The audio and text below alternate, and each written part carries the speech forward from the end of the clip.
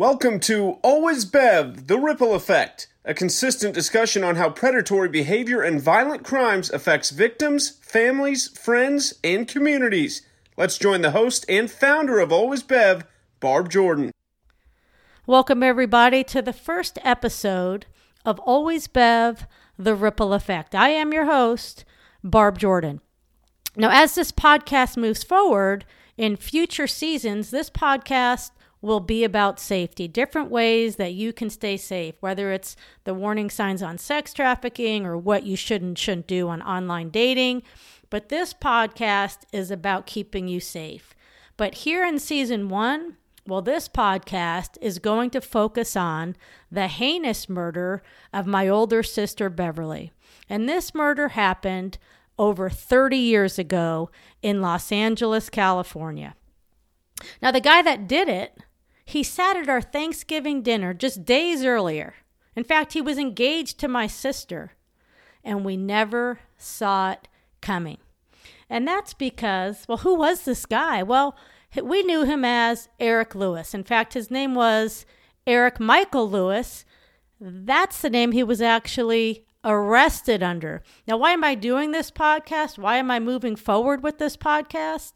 Because he was released from prison in 2018. And he is living and walking the streets in Los Angeles, California.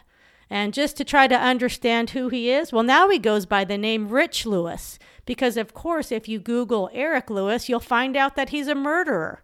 So he uses the name Rich Lewis.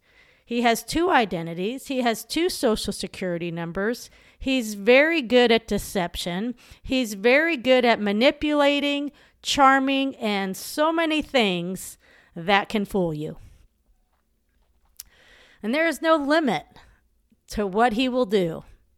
And just a short story about when he was engaged to my sister, he actually proposed to another woman on several occasions.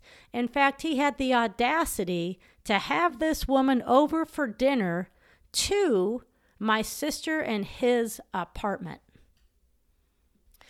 So if you're living in LA and you think to yourself, oh my God, who is this guy? One of the things that I can tell you about him, and one of the scariest things or the creepiest feelings that my sister's friends ever got with him, was the way he would greet them. He would greet them with a big bear hug, and he would pick them up off the ground while pressing them against his body, and he would twirl them in the air. None of my sister's friends liked this, but none of my sister's friends ever really said anything.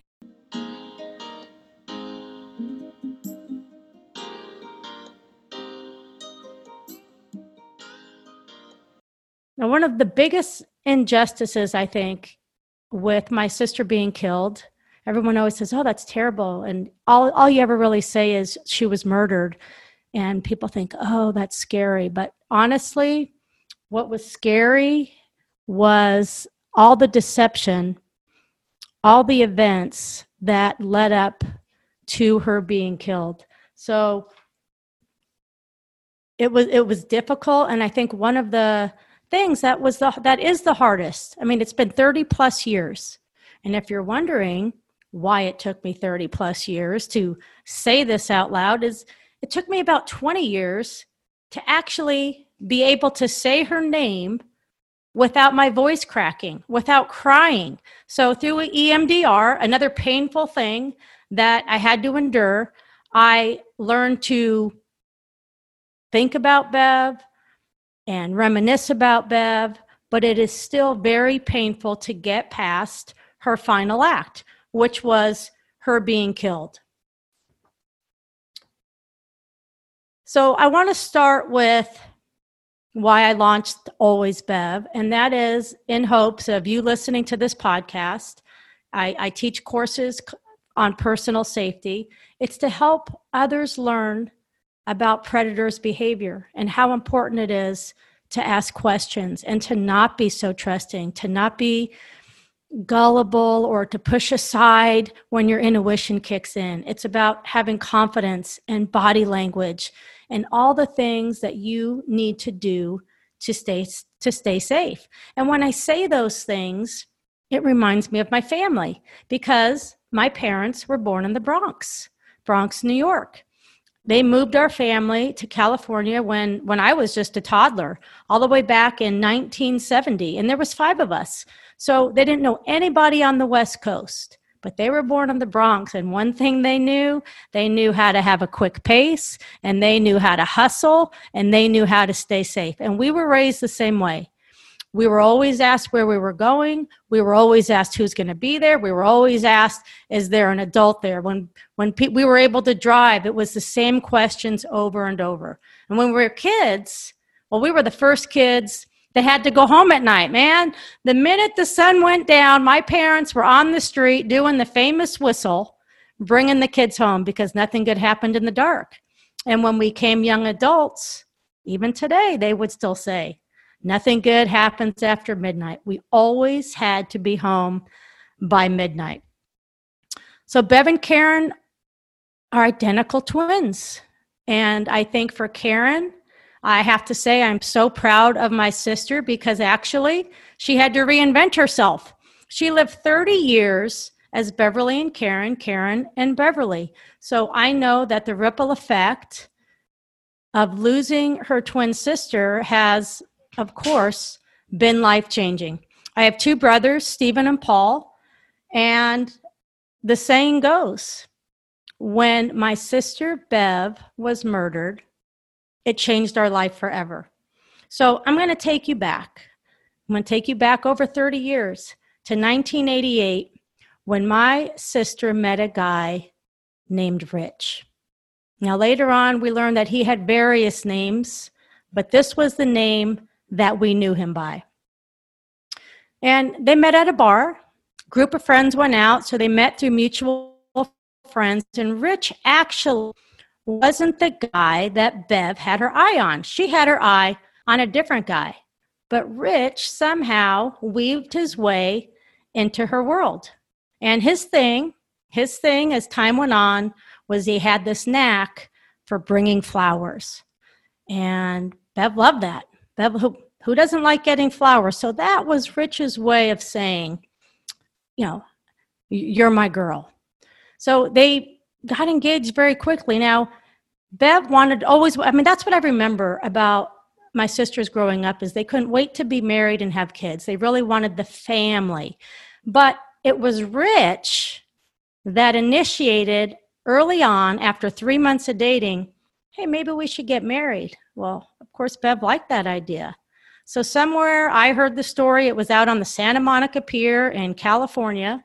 He proposed. I remember my mom calling me and telling me, your sister got engaged. And I just thought to myself, that seems kind of quick. But I didn't ask any questions. I was busy. I was in my last year of college. I had important things to do.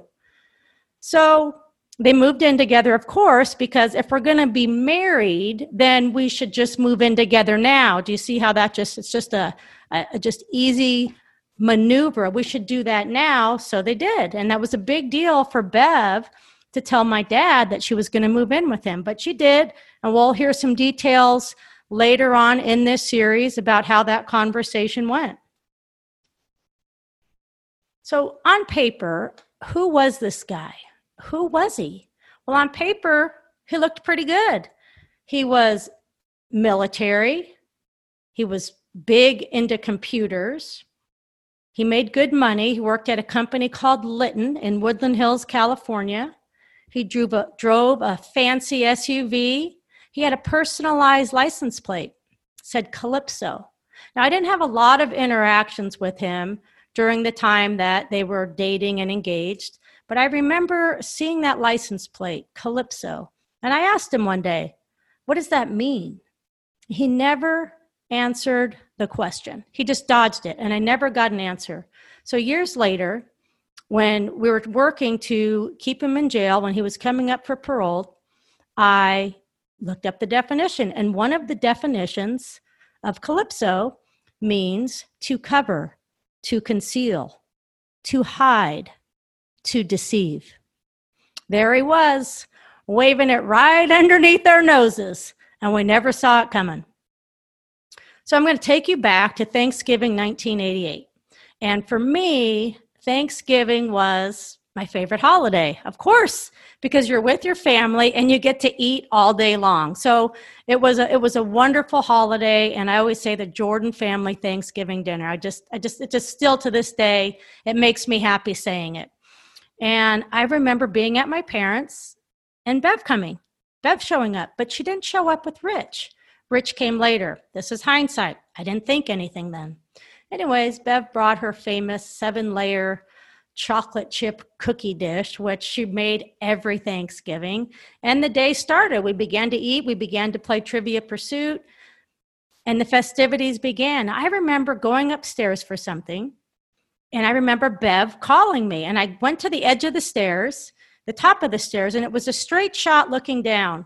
And she yelled up to me and she asked me a question from the Trivia Pursuit game about King Kong. And I just remember catching her eyes and just thinking like, God, you're my hero. Like, I love you. And here I am over 30 years later. I remember that moment.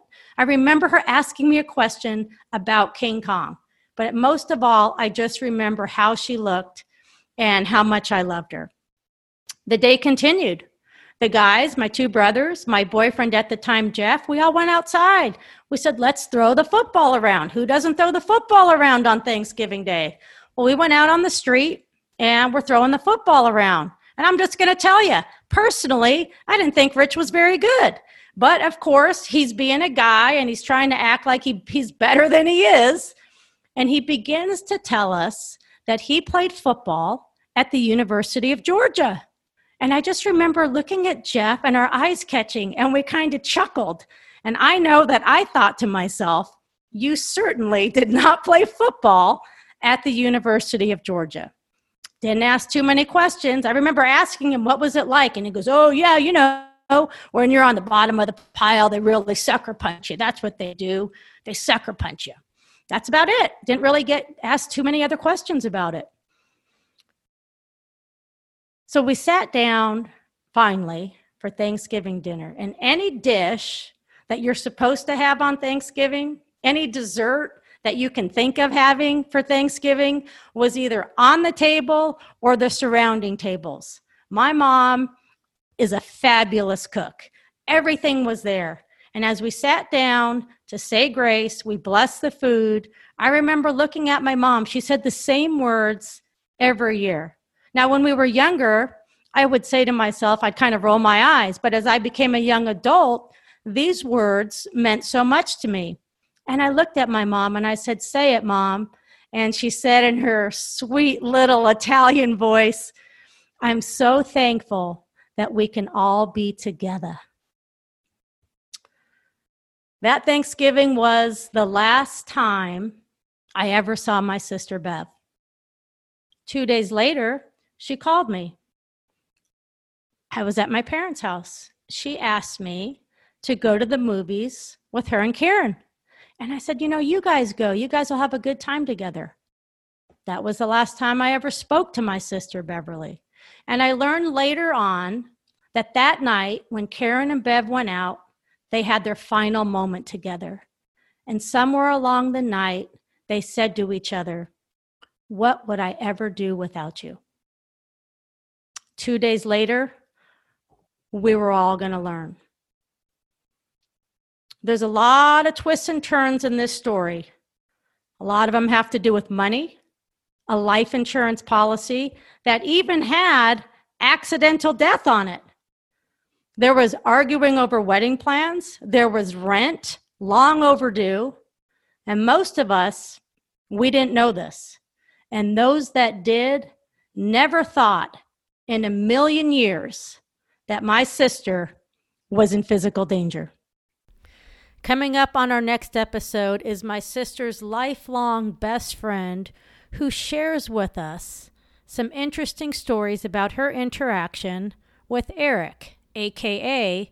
Rich Lewis, and how her intuition kicked in many years ago And you're going to hear the word intuition throughout this podcast because one of the first teaching points about this podcast is to trust your intuition and to remember that intuition does not need a definition. You do not need to say somebody did this and this and this. In fact, I asked Bev's twin sister Karen recently, what was it about Rich that you didn't like? She paused for a moment, and then she said, I could never put my finger on it. There was just something about him that I didn't like. That, my friends, is intuition. I'm your host, Barb Jordan. Thanks for joining me in the very first episode of Always Bev, The Ripple Effect.